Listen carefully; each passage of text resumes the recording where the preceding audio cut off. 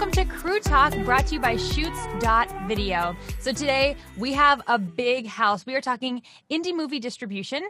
And so I'm going to go around and have everyone kind of say their name, what they do, and where they're located. I'm your host, Sarah, as always, and we have Justin as well. Hi, Justin. Hey, how you doing today? Great. So I'm going to start with Ben. Ben, hello. Why don't you go ahead, introduce yourself, what you do, and where you are. Hey, my name's Ben Yenny. I am currently the CEO and lead of acquisitions at Mutiny Pictures, but I'm probably still best known as a producer's rep. And I currently live in Philadelphia. Very cool. I'm from PA as well, Pittsburgh. So Pennsylvania, hello. Hunter, hello. Hi there. So my name is Hunter Lee Hughes. I'm a filmmaker, and I had a feature film distributed through Gravitas Ventures, and so I got some experience with distribution that way. And I did start out my career as a freelance story analyst with Paramount Classics, which later became Paramount Vantage. So I did see a little bit from the perspective of like a company that did development and also distribution. Very cool. Well, welcome. Thanks. Jenica? Hi, I'm Jenica Schwartzman, and I'm a partner of Little Sister Entertainment, which is a indie film distribution and small press publishing house. And I'm also a producer, and my partner at Little Sister is also a producer. And we make films, so that's why we started a distribution company. And I'm in Hollywood, California. Very cool. Is your partner your little sister? No, I'm his little sister. You're his little. Okay, so it's a little sister in there somewhere. Very cool. I love the name. Very cool. Well, welcome. Daniel. Hi there. I'm Daniel Dwart. I am currently working with an animation studio in China called Fanta Wild. And I produce films. I've been a producer's rep. I'm the producer's rep that got the deal on Gravitas for Hunter. So that's why I'm here. He invited me over. Awesome. Very cool. Well, welcome. And where are you located? Hollywood, California, too. Wonderful. Very cool. Well, welcome. Mark. Hey guys, Mark Klebanoff. I'm the managing partner of Odyssey Motion Pictures based in LA. My longtime producing partner is Louis Mandalore. We've been producing movies for years, and about 10 years ago, we started our own sales agency. So we sell direct to, 100 plus countries all over the world. We produce 2 to 3 films a year ourselves, and excited to be here. We're excited to have you. Thank you. And hello, Glenn. Hey there. I made it nick of time. You did it. Perfect. So, hi, I'm Glenn Reynolds of Circus Road Films. I'm also a producer rep. I've worked with several of the people in the cast here. Some Mark just recently, and Jenica and Justin a few times, and Ben a couple times. So excited to be in good company here. Wonderful. And where are you located? I'm in Studio City in Los Angeles. Very fun. Well, welcome everyone. We are very excited to have you. We have some questions here, and I'm going to ask the questions, and I'll kind of call on you all to answer, and then you all can jump in as usual. And then towards the end, we're going to take some audience questions. So for our viewers today, if you have questions, throw them in the chat box, and we'll ask those a little later. And stick around because we do have a fun giveaway as always. All right, so I'm going to start with Mark. So Mark, how is distribution in 2021 different than it has ever been? How do you think it's going to be? Well, I don't think it's just limited to 2021. Distribution's been evolving very rapidly for the last few years as everything's gone digitally. Back in the day, everything came down to shelf space. The cream rose to the top. The best films ended up on the shelves, and there was kind of a clear path. It was about getting your film on the shelf. Now, because everything's digital, the shelf is in the cloud, so there's room for everything. So instead of getting your film on the shelf, it's more about making your film stand out. In terms of 2021 and how COVID's affected everything, I'll be quick and I'll say it's twofold. First and foremost, distributors are tripping over themselves to an extent right now. They have big holes in their release schedules because there's been a lack of production. So it's a good time to have a finished piece of content. On the other hand, because of kind of the rocky nature of what's going on right now, people are less likely to part with cash at the moment. So it's becoming more volume driven. It's becoming more about back end as opposed to upfront money.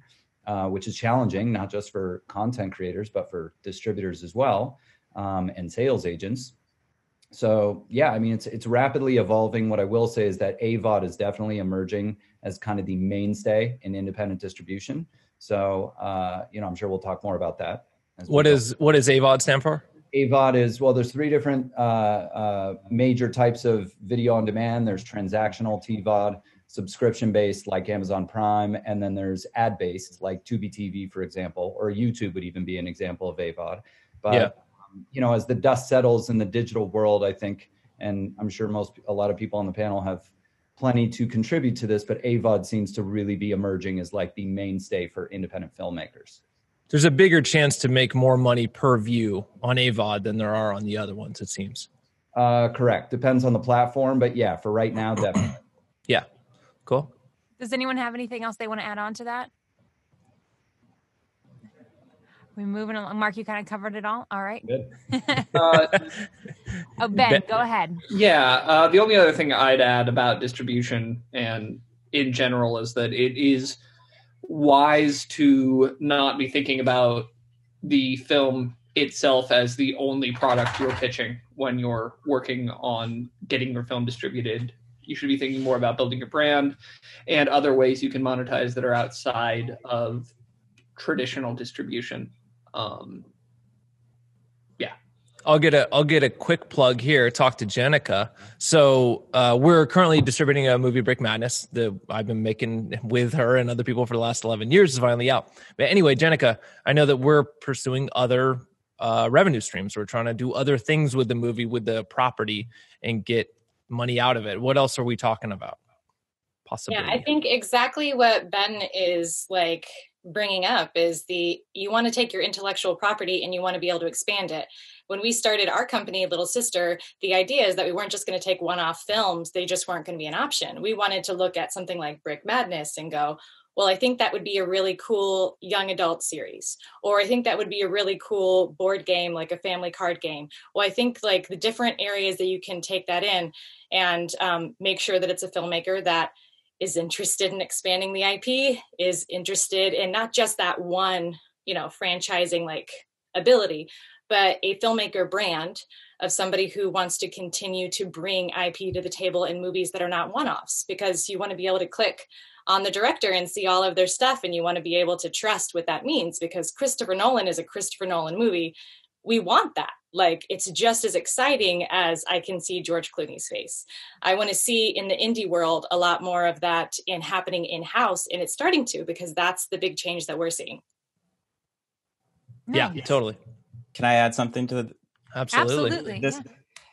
So first of all, I just want to thank you for having me on this panel. I'm so excited. And I have to forewarn everybody that I'm kind of like that annoying kid in the class that's like wants to have a contrarian opinion. So I apologize in advance. Go for it. Want to hear it that way. But two things strike me about 2021 that I think are worth bringing up. One is I don't think we quite know what's going to be the new normal after the pandemic. Is it going to be like after 1918 and 1919 when they had this big pandemic? Then what followed was the Roaring 20s, like the most extroverted decade of the century, where people just wanted to go out and party and do things and be in public and communal spaces.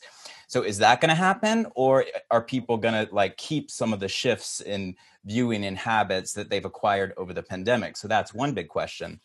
And the other problem that I see for independent films and films in general is that I personally believe we're coming off the weakest decade in terms of cinema since cinema has started, in terms of the quality of feature films and their ability to change people's lives and have insights. And I think that young people are no longer going to the cinema and like, oh my God, that movie changed my life, that a movie affected me so profoundly. I think it's been just a weaker decade in terms of cinema. And I think that gives us something to overcome. Whereas like podcasts like yours have been on the rise during the last decade, or series have been on the rise in terms of quality in the last decade, or something like even like food, restaurants, celebrity chefs, innovative fusions. It's been, and nobody's thinking that restaurants are going to go away, but people are really afraid that movie theaters might go away, and why. So I think it's worth just adding that to the discussion.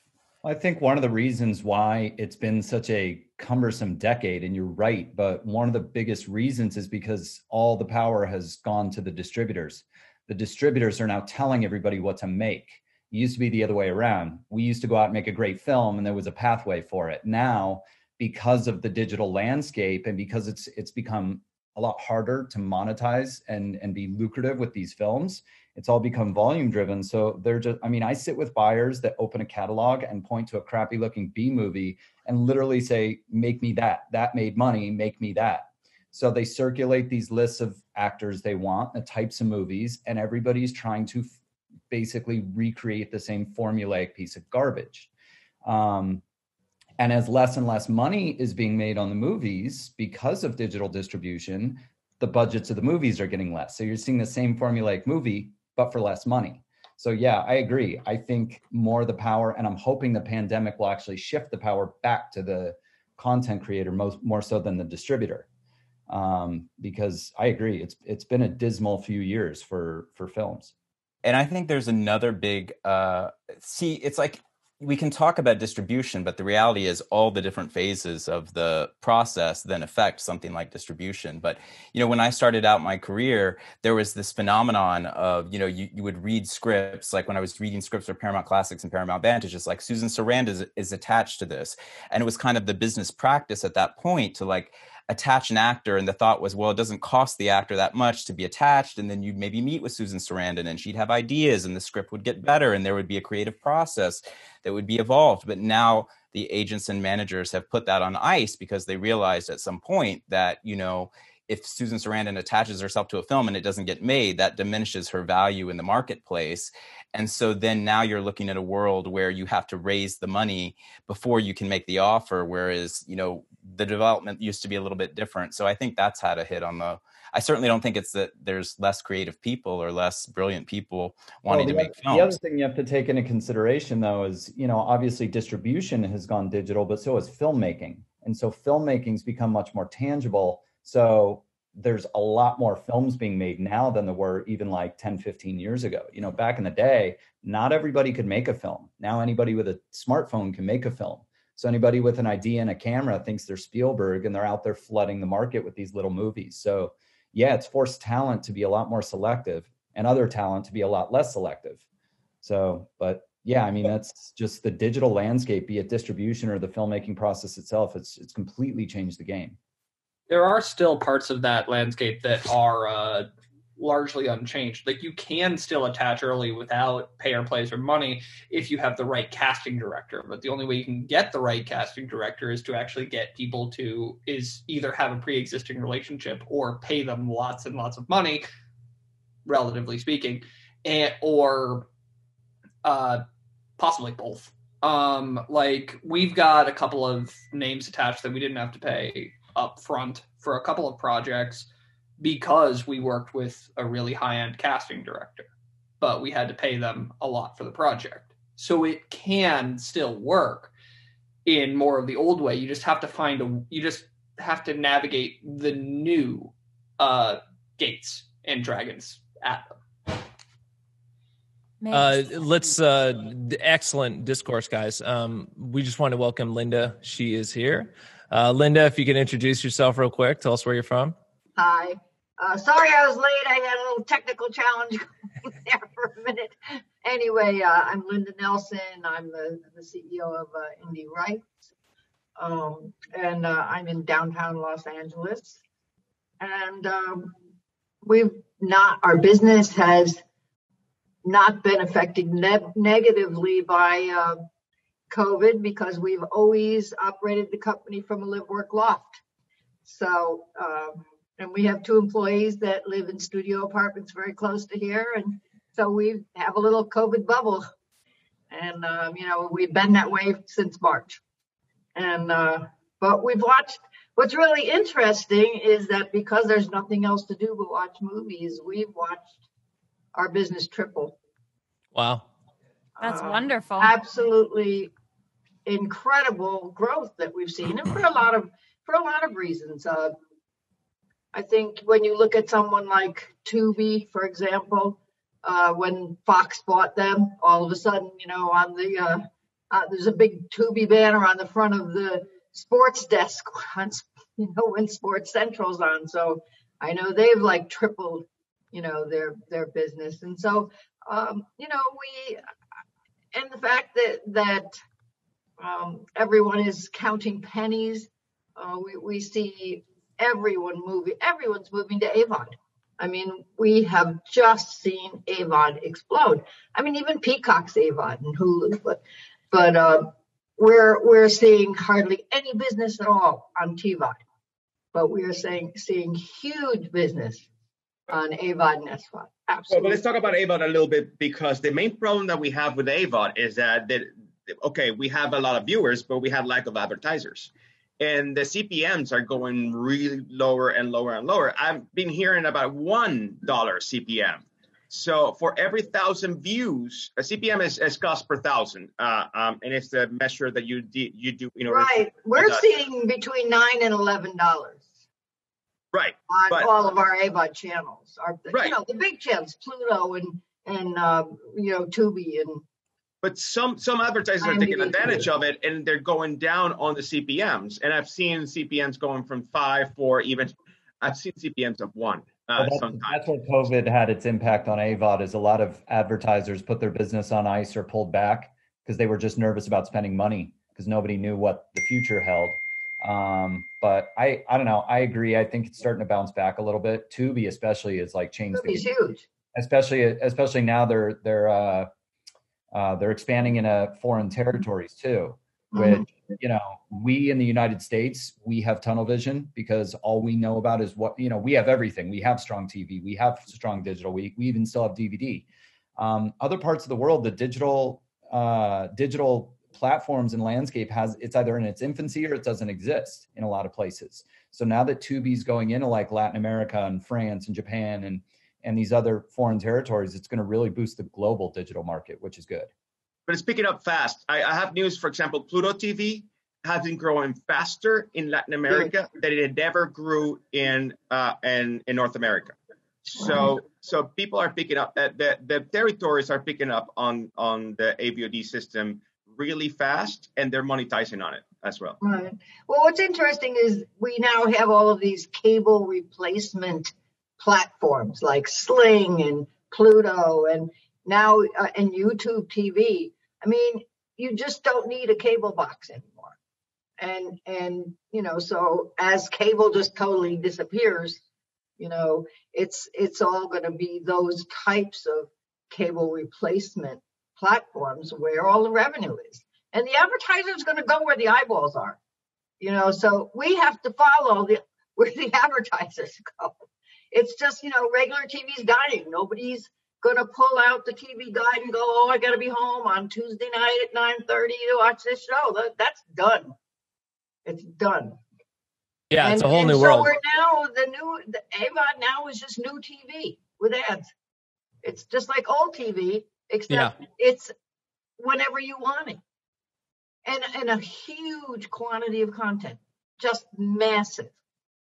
And I don't know, the only thing we see that makes a difference is social media currency. You either make your content stand out or it's not going to get seen because there's just too much of it. Absolutely. We're getting a lot of questions in the chat and in the Q&A. So if anyone here, while you're not talking, since we have so many people on the panel today, if you have an ability to answer any of those questions by typing, then that is a good way to try to answer as many questions as we can and try to give as much insight as possible. Sarah, I'm going to throw the next question I have to Glenn. Yeah. So Glenn, get ready. What advice do you have for filmmakers today to increase their ability to distribute their project? Wow. So kind of depends on if you're talking about like a finished film and they're, rated to take it out, probably the first step is showing it to your colleagues and friends and family and seeing if you've got anything. Getting feedback, getting it to its best possible place. The next step, I think, from there is to start. If the feedback is that it's a festival movie, then where are you on the calendar in terms of starting to apply to festivals? Some films are not, festival type materials. So if that's the case, probably the next step is to reach out to people like Ben and Daniel and Jenica and Linda and me and Mark, and start sharing it with people who are in touch with the various distributors to see what you have. And if we're all, going gonzo for it and want to make a deal with you, then it's a matter of, making sure that you're with one of us or another good player to try to get it in front of distributors' eyes. I think it's good to have someone who's been there on your side. If you're a first-time filmmaker, to go out into the world. There's a lot of crooks out there, and a lot of companies that don't serve you well. And I think it's probably the best step is to get people who have been there on your side to help you get out into the world. Glenn, you're a producer. To give you a little pointer. Make Go ahead, sure, Linda. and it's really, really simple. All you got to do is go on IMDb, pull up any distributor that you're thinking about working with, pick 5 films that they've been distributing for at least a year, and call the producers. It's so simple, and yet it's so hard for us to get people to do that. Believe me, you'll either get somebody crying on the phone, or you'll get somebody that says, "Oh, they're doing a great job for us." It's so easy, yet people just don't do that little bit of due diligence, and it saves you a lot of heartache. You're totally right, Linda. I still get people asking me for references, which I'm always happy to provide, but generally I tell them to go to IMDb as well. When I was doing more work as a producer's rep and starting out, there was a sales agent who isn't around anymore, who, when I was calling his references that he actually gave me, I'm pretty sure it was just him doing different voices through different Google voice numbers. Oh. So you're saying he's crafty. That's good. That's what we want, right? I mean, it would be Sounds good like a if he maverick. turned up any sales, but yeah. I would also add that getting it to people, like Glenn was saying, you want to send it to people to get it seen. I think that kind of a big hurdle I've found with newer filmmakers is having key art that's interesting enough for somebody to actually click on the link and watch. Because if you have a trailer, or you have a good poster, or at least an idea, or honestly, if you have no idea, a different poster that would be good for your film, plus your title, like having the information visual and easy also is the step to getting it seen by somebody in the first place. Because we can all ask our moms and dads and uncles to watch our movie, and they will give us 2 hours of their life. But I find that it's actually been hard to get professional strangers to actually click and get through to that next spot. After the first, honestly, 10 minutes, you've probably lost somebody. So if you have an interesting part of your movie that's buried in it, it would be smart to consider a different timeline or artistic decision to put it in the first 10 minutes. Because I think that first 10 minutes is like a poster. I'm going to get to the next part, and then I'm invested and I'm interested in everything. But I do think representing your work is something a lot of filmmakers would be learning on their second or third movie, getting it to a distributor. But that's what the distributor is going to turn around and do with it right away. Like, that's the first step of getting it to where we want it to go before it can go out to the audience, to the marketplace. Yeah, marketing materials though. Like, sorry to interrupt, but I mean, like, the trailer and key art, obviously a distributor is going to do that on your behalf once they've gotten in the mix on your film. But even to get a sales agent's attention, I can't tell you how often filmmakers send me something with like a 2.5, 3 minute trailer. I can't get through the trailer. Why would I have any motivation to even look at the film? It's I can't tell you how often it goes through my head. I watch something, I go, do they not watch movies? Do they not watch trailers? Like, go on YouTube and watch trailers of films that are similar thematically, tonally, whatever, and emulate that. So, but you're exactly right about the marketing materials, the key art, the trailer, and you're never going to do it as good or as calculated as a distributor probably will, but you can still take steps on your own with, very few means and put together proper presentation materials. Totally. Yeah, we've been using Chris Davidson at the Robot Eye, and just me personally, like, I think he did such a better job than I ever could have done making my own poster. And then I use that with everything. And even if that changed eventually, distributor wanted to change it or give me something new, like that's when you also have to take a step back and be like, okay, the distributor knows what actually sells. Maybe it's not like quote unquote as good of a poster, but maybe it will work better. And that's also where you got to kind of step aside as an auteur or whatever you fancy yourself as a filmmaker and be ready to put something out there that sells your movie in the best possible way. But you have to get to that point with other stuff that sells your movie the best possible way. Yeah, that's a frustrating thing with distributors too. You spend all this time, energy, and money and passion making a film, and then a distributor might take it and put it out as something totally different. So that's a bitter pill to swallow, but it happens. Sure. Ben, I think you were gonna. Actually, Mark covered most of my points there, but going on the mismarketing, it's an absolute epidemic, and it does not work in the digital landscape at all. But I've had many distributors who try to sell a fictional example of a Memento-style thriller as a action-packed cartel story just because it happened to have a cartel guy in it. And because of that, the movie started at like an 8 on IMDb and then ended up around 3 within 2 weeks of release. And it's not even because it's a bad movie. It's just because they felt bait and switch, right? Mm-hmm. I'm actually gonna place a little bit of the blame on this whole epidemic on Redbox, because they really got people creating this schlocky key art with the idea of pitching Redbox, and a lot of it is just totally misrepresentation. So maybe more important. Yeah, sorry, go for it. I know a guy that releases 56 movies a month or something like that. It's just a ridiculous amount, and all he has is amazing artwork and incredible trailers. And then you see the movie, and the movies are really, really not that good as that. So yeah, there are people that do this for a living. What we're talking about. Well, I think what you're all, we all seem to be in agreement, like it's unfair to mess with the consumer, that you want to put out something a certain way. I do think that there are tiers. There is what you want to put out to the distributor, or to get a sales rep or a producer's rep, or to get a person to be on your side from the industry. And then it is going to take a completely different turn to when you go out to the market. There is that happens, and I think that that's confusing to filmmakers, that it might be the same thing as what you guys we're all agreeing is a problem. But I do think when you're putting out your film, you have to be malleable and want to go in a certain direction, and you want to trust your distributor.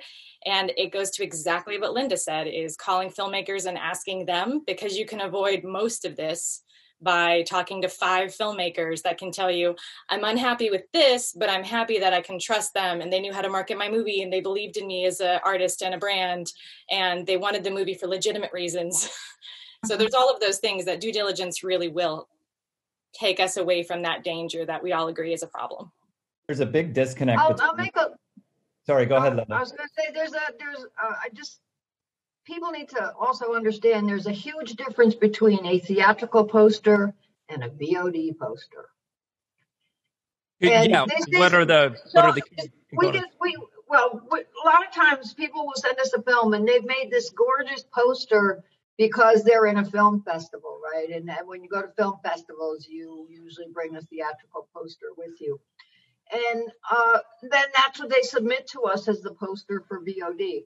Well, the problem is that if you make that poster 1 inch tall, you can't see any of the details. So the thing with VOD posters, you need big striking images, because your poster basically has to be clickbait. Hopefully it says something about your movie, but it must be something, as people are flicking through those carousels on their remote, it's got to grab. And if it, I see people that have 2 little tiny people out on the beach, and you can't even tell whether they're ants or birds or people, right?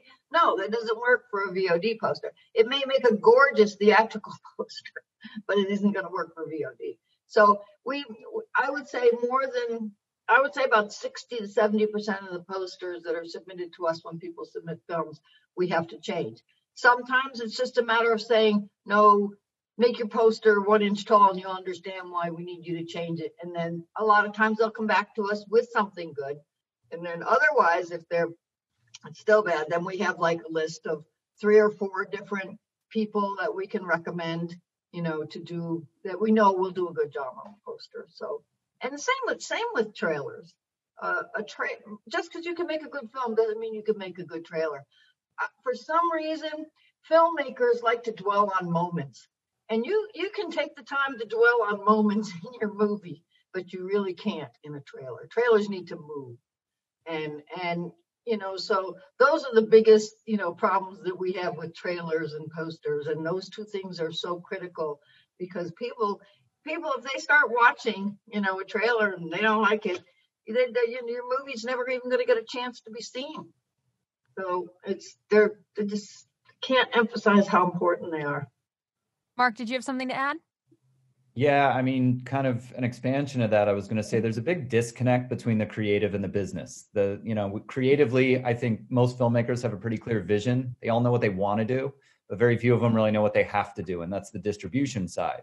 So, in the broad scope of the whole thing is like the people who find that graceful middle ground are the people who are going to make a career out of it. Everybody else is just going to have a really expensive hobby. So how do you find that graceful middle ground? As filmmakers need to educate themselves about how distribution works. They need to go to markets. They need to talk to sales agents and distributors before they make their movie, not after. There's film markets. I mean, even now, especially, they're more tangible than ever, more accessible than ever because they're online. There's film markets every month that people can very economically sign up for and network and get a bit of education about the realities of the business. Yeah, it's great advice. Okay, Daniel, question for you. Mm-hmm. How do you prepare filmmakers for the fact that distribution is a long process and a lot of people, or most people, don't make money on their investment? Oh my God, the picture is bleak. The picture is bleak right now.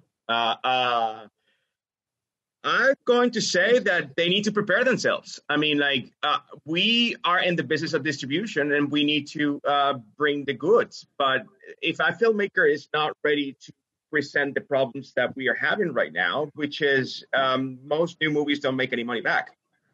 Okay. And we're talking a lot about AVOD. AVOD is one of the examples in which library is king and the extra money comes along. But when you have a huge negative pickup that you need to pick up with advertising, is really hard to do. 10 years ago, a horror movie any horror movie in the UK will fetch $50,000. Right now, you're lucky if you get $3,000, $2,000, maybe $1,000 on an MG on a movie. It's really hard to make money right now. So if you're a filmmaker, you need to understand that this is the picture. And until the market completely changes and shifts and becomes something different, the different market, the new market that we're going to have pretty soon, we are still on the lookout. We don't know where the money is right now. That's the reality of it. Who wants to tag on? Go ahead I can first. say a story about this if you want. Sure, Hunter. Yeah, absolutely. So one of the investors in my film was an executive who has some experience in distribution work, who worked for Universal. And last year around this time, a new producing partner and myself had a chance to have lunch with him on the Universal lot. And I was really, really worried about what he was going to say because the investors have not received all their funds back from my film yet. We get our statements, we keep them updated, and so I was kind of in my brain, I was like shaking a little bit to have this meeting with him, And when I sat down with him and talked to him about the film, he's like, "Oh, Hunter, I'm very optimistic because over 20 years, I feel very confident about this." And I think that's one thing. It's like, if you have educated investors that kind of know the landscape, and like in his mind, the picture for our film was way better than even in my own mind, because he's seen it really long term and has background and experience with what that is. So I think it's very, very important to be clear with your investors because it's an issue of conscience, and it's sometimes a legal issue too. But then as a filmmaker, you know, it comes down to an issue of like faith and why are you doing this? And in some ways, if you're going to be a filmmaker at all, I feel like you have to either have some kind of radical faith in what you're doing to because otherwise it's something irrational is going to get you to the finish line. Because if you look at the like the logic or the landscape and you only make decisions based on that, I guess some people can navigate that with certain genre movies or that are very smart and leverage certain things and to get. But I mean, I think that there is a place for there's an irrational element to being a filmmaker, and you kind of have to have some weird faith and rely on that, or else you're not gonna make it, because it's a long, arduous process and it doesn't make sense a lot of times. So I don't know. I doubt that's a comfort to anybody, but I think you really have to have that. I'm curious what everybody thinks. I mean, when I have filmmakers that say, "Oh, my investors are going to be so upset. This is so little money." You know, I always remind them that an investment is not a loan, and that investing in film, it's one of the riskiest investments you can make, and your investors should not go into an investment in film assuming that they're going to make a profit. And you know, if you should, you know, everybody should be, you know, honest with their investors when they take their money and make sure they understand that. And then second of all, I'm curious what you all think is a reasonable amount of time to make back your investment. I'll make a couple quick points on that. I tell people, you know, 3 to 5 years. Yeah, real quick, let me just interject. In the Q&A, there's also a bunch of questions too. Some people have been using chat, some people have been using Q&A. And we will get to some talking. of this Q&A. Yeah, there's a ton. Anyway, back to you, and then back to you, Mark, and then to Jenica. So you know, a couple things. First of all, I don't think it's that filmmakers are misleading investors. Well, at least not intentionally. I think most of them do just because they don't really understand how the business works. So everything's kind of just rooted in ideals. But I look at it two ways. First of all, 2 points. It's one of the best tax write-offs. So that's what I pitch to investors. I reverse engineer content a little bit differently than I think a lot of people have the ability to. So I can make it slightly more risk averse. But there's tax incentives. And I'm not talking about regional. I'm talking about actual tax benefits to it. The other thing I've discovered over the years of making, producing, and distributing films is that you don't necessarily have to hit a home run. As long as there is money trickling in at least somewhat consistently, most people are happy. It's when they see nothing, that's when people get rubbed wrong. All right, I work with a lot of first-time filmmakers over the last decade after I met Glenn Reynolds of Circus Road Films. Glenn sat with me 3 different times to go over the education before we even moved forward. And don't ask that of him. He should not do that. I just think that there was a lot I had to ask and a lot I had to understand. And then I came to that. It was my second bigger film. And I came to that conclusion that this was my master's program. Like, you go to film school and then you leave film school and you make movies, but you're not done with your education.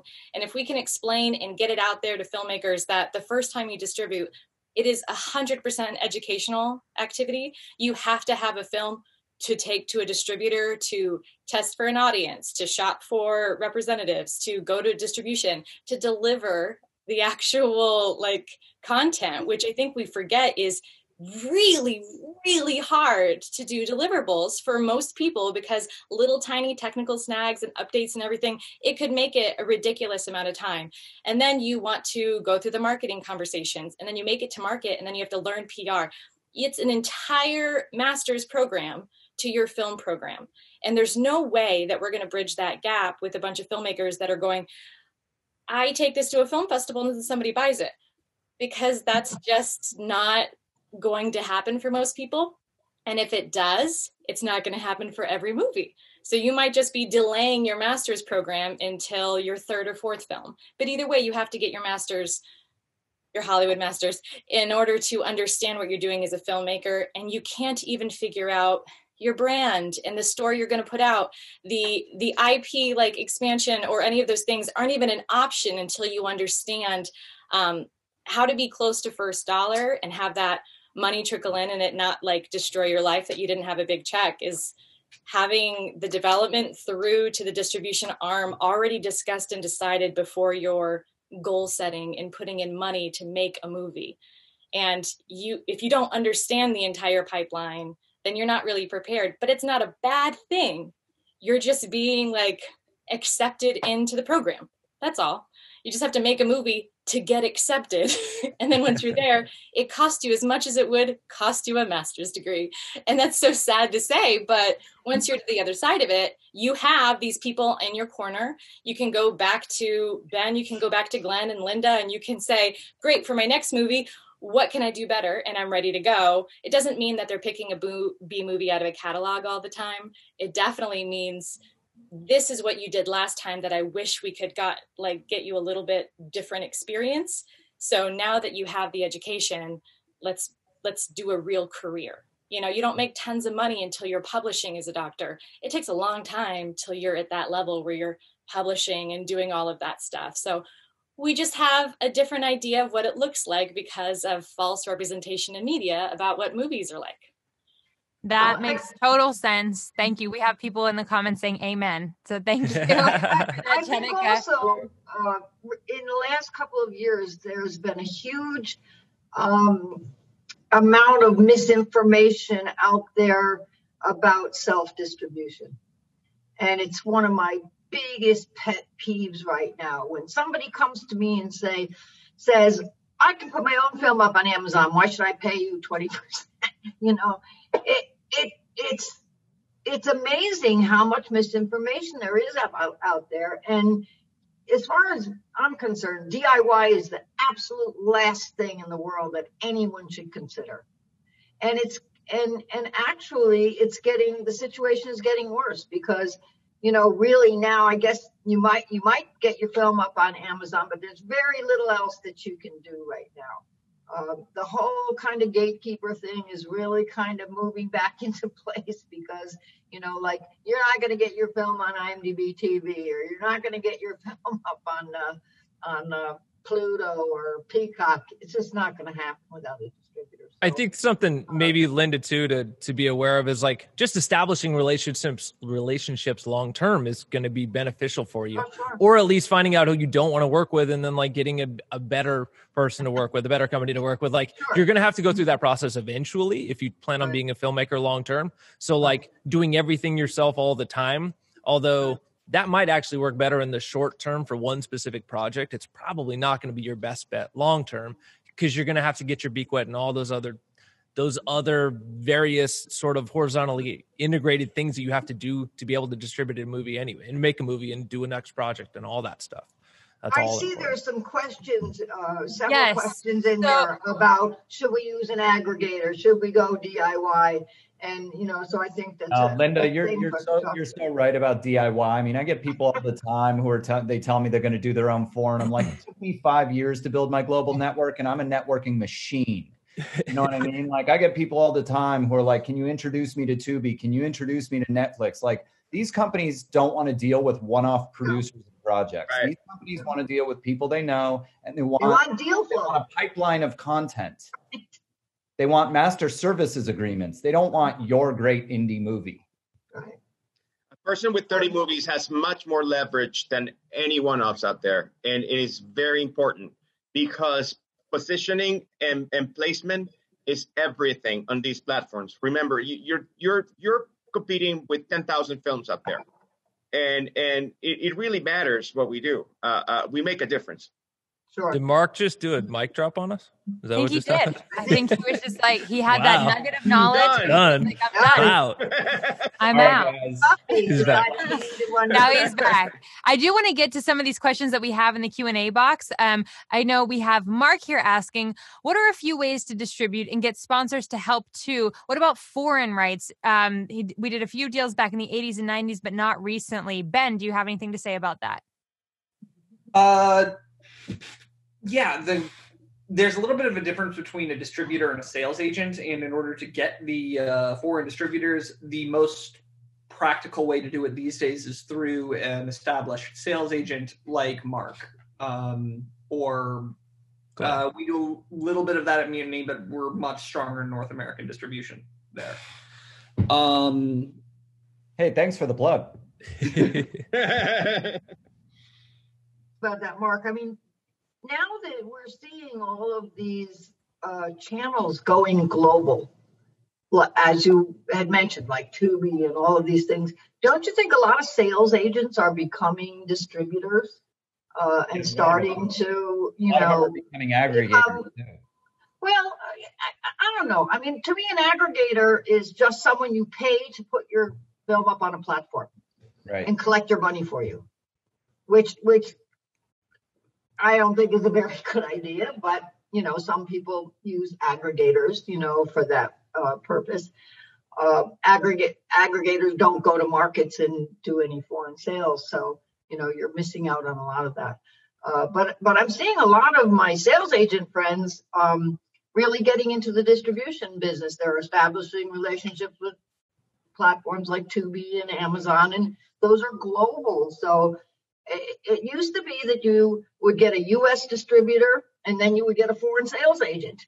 And we had to do that because if the foreign sales agent didn't go to Cannes, there was no way for him to show your movie to anybody. You had to be there and you would play you a DVD or give you a screener. But now none of that's necessary. We can use online screeners everywhere. So I think the whole nature of the business is in flux and really, really changing right now. Let's So Linda, I want to Linda, let me break in real quick, Sarah. Linda, you're very right. It's a very complicated world. One thing that we haven't talked about at all is like we've been mainly focusing on features, and like there's other types of content. Obviously, there's episodic stuff. I don't know if you can make any money off short films. A lot of people are asking that. Does anyone have a take on that about what you would do if you were a filmmaker today starting a project? Would you do a feature or would you do some other type of series or something like that? You would do a feature still, Linda. 100%. Okay. Anyone else? A series is like a bunch of features. What's that? Ben, what's that? I'd license an IP and make a TV show. Interesting. Okay. With a feature, you have a much clearer path. Even though it's still an uphill battle, there is a clear path to monetize a feature. With a show, it's more so on spec, and more often than not, people try to adapt a show into something else after the fact to try to salvage the effort. There's a lot of myths involved in developing TV. My partner and I have been very aggressive about it recently. And it's, we've learned through trial and error, but you can make a movie. If you make a great movie that's going to fit well into the market, it'll find its way. TV is not like that. TV, it's much more relationship driven, especially now as everything's going more toward the streaming platforms as opposed to the networks. The same thing's happening to TV that happen to movies. It's all getting much lower budget and it's becoming more volume driven. So like I have a TV project right now. We developed it as short form. That's the other thing. You have to be adaptable. We developed a short form series. Now we're adapting it to traditional format because one of the streamers wants it, but the streamer is only going to pay us enough per episode to basically cover half our budget, especially with COVID. So now I have to take that and go out and try to do foreign TV deals to supplement my budget. But I got a TV show that's more or less a go. So it's a win, but it's nothing like it used to be. I agree with Ben. I would license like a book series and make a feature, and with the idea of creating multiple or moving into a series after the feature, because I feel like I'd want to continue a decade of investing in a world that's already been built by an author and a writer who really like has a handle of what they're doing and proved themselves over a series, so that that you can take a portion of that and you already have a fan base and you have other areas you can move into with the author. I would agree with all think that. if you're just starting out, I think a film is a little bit more tangible to break into. Well, I would even say if you're just starting out, I think you should go make some shorts. If you're not technically a creative, well, hold on, Linda, hold on. If you're not ready technically to make a film, if you're not ready yet to make a film, if you've never made any piece of content ever, and you've just watched movies and you think, oh, I could do that, you should get a camera and go out and make shorts with your friends that don't cost anything to see, to figure it out. I mean, you have to go to school a little bit before you go to your dentist and friends and say, give me $100,000 to make a movie. That's what the problem is. There's everybody goes out and makes these movies without knowing how to make a movie. Glenn, if your short's really good, should you expect to be able to make money on it? No. The answer is no, right? No. So you want to make that, but don't expect to be able to make money on a short in almost any situation. You're doing it so you can level up. Exactly. We have $10,000 movies that make $10,000 a month. How many? Okay. A lot or just a few? Some. Okay. 10. By people that made it as the first thing that they made, you think, Linda? Some of them. Yes. Okay. Absolutely. I don't know. You can't compare making a short to a feature. There is no comparison to the level of commitment and the amount of work. You know, if you want to make a couple shorts, but I see people make 10, 15, 20 shorts. Why? I mean, if what you want is to make movies, you need to jump off the cliff and do it. And you can make a good movie. You can make a good movie for nothing. You can. All right, guys. It is. I'm sorry. I get another friends caveat that have here. a camera and do it. I think there's another caveat here, which is that you have to be honest with yourself also about your material. It kind of reminds me of that Robin Williams line from Dead Again, where the guy's asking him if he should quit smoking or not. And Robin Williams says, figure out if you're a smoker and be that. Because some material is really, it's the material determines some of it too, in terms of, is this material really right for a series or is it right for a feature? And I think on Linda's point about shorts, I think some filmmakers really want to make a feature film and then they kind of force it into being some 8 to 10 minute preview of a feature film. And it doesn't feel like a very good short film because it's not really designed for that or meant for that. And so I think that's a danger when you're making that discussion. And I did want to say one thing about the splitting of the rights, because I have a little experience with that. And there is something to be careful about as a filmmaker when you split the rights. And like in our film, we still haven't, we have a sales agent specifically for UK and Ireland that's still trying to put something together for that, even though our star is the biggest star in the UK. And so there's an E&O issue with this, because like once you sign with your main distributor, your errors and omission insurance gets latched on to the big deal that you have. And then if a couple years later you sell a different territory through a different distributor, just there may be an insurance issue. So sometimes you have to just trust the person selling your film to sell it all around the world. Okay, guys, I'm going to take a quick moment. We're going to get ready for our giveaway. We've been talking about so much great stuff, but I want to make sure we get this in. So for everybody who's tuning in and listening, panelists, unfortunately, you can't win. If you want to go to the shoots.video page, and if you can tell us in the chat box who displays first in Seattle, you will win our giveaway, our B&H gift card. So go to the shoots.video page, go to Seattle, tell us who displays first, put it in the chat box. You will be our winner. And I'm not calling out winners because once again, I messed it up the first time. So I will not be calling the winners today. So go ahead and throw that in there. Am I the only one who doesn't understand the question? So if you go to the shoots.video website. Yeah, about Seattle. What's the question? What's who displays first? We have an answer. You displays by city, so you can go by city and look to see what companies are in which city. Oh, got it. Okay. Michael Barnard's got it. Michael Barnard, former Fresno resident, now an LA resident. He's got it at Aoni Issa. I forget how he says his name, but a great dude up in Seattle way that I've worked with on doing music videos and car commercials. So yeah, Michael Barnard's got the cash. He wins $50 from B&H. So you can get Congratulations. some SD cards or a microphone or something fun to do that with.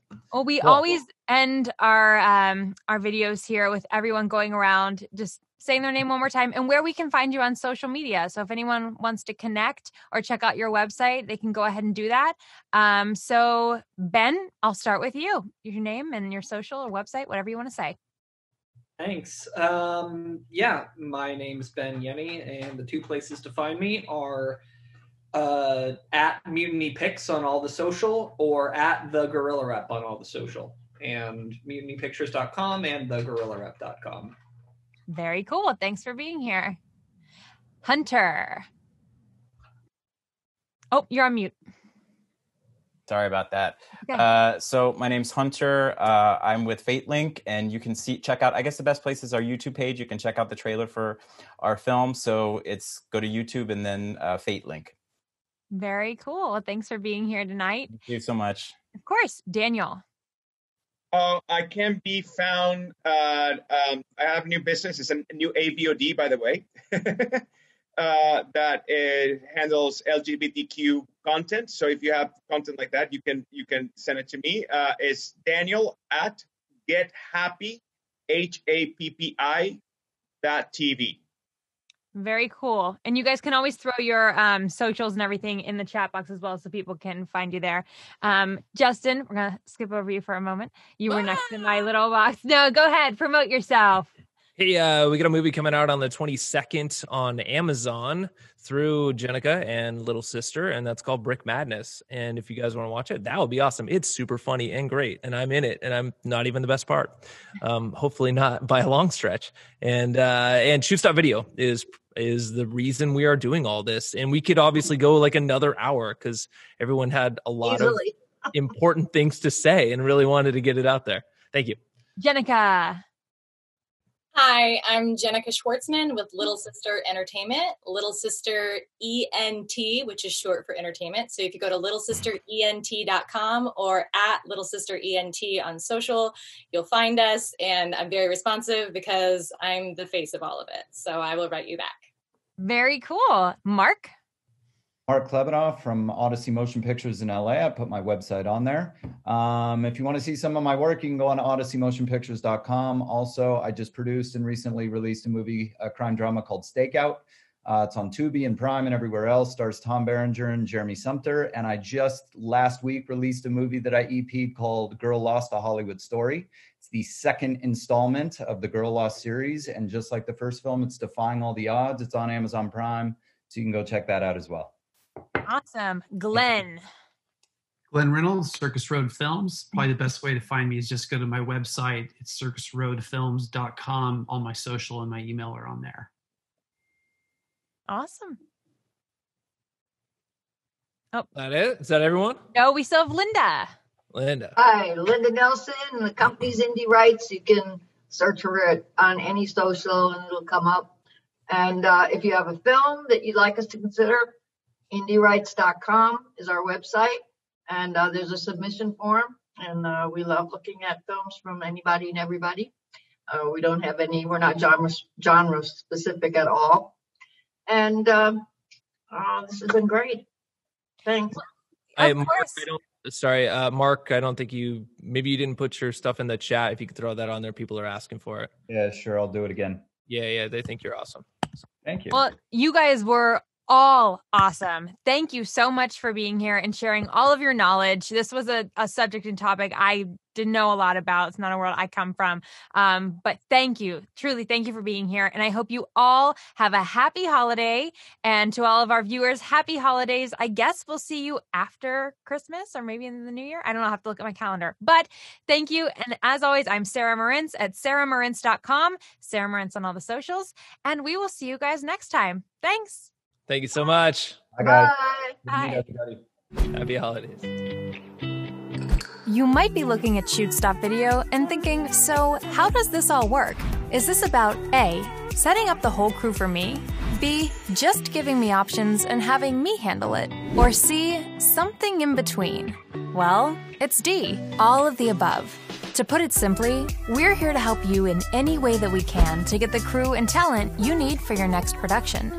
We believe that every level of video production can benefit from a well-maintained list of qualified crew members for every position. This goes for pre-pro, on-set, and for post. Every project is different, so if you need a producer to help manage the decision-making process, then we can totally do that. If you're already a producer and want to build your own crew from scratch, then go for it. We're here to make your next production a success. And if you are crew or talent looking for producers that want you, then you've come to the right place. Sign up now, and also leave a referral for any solid people that you know that are already on here. Thank you for considering Shoot Stop Video, and happy shooting!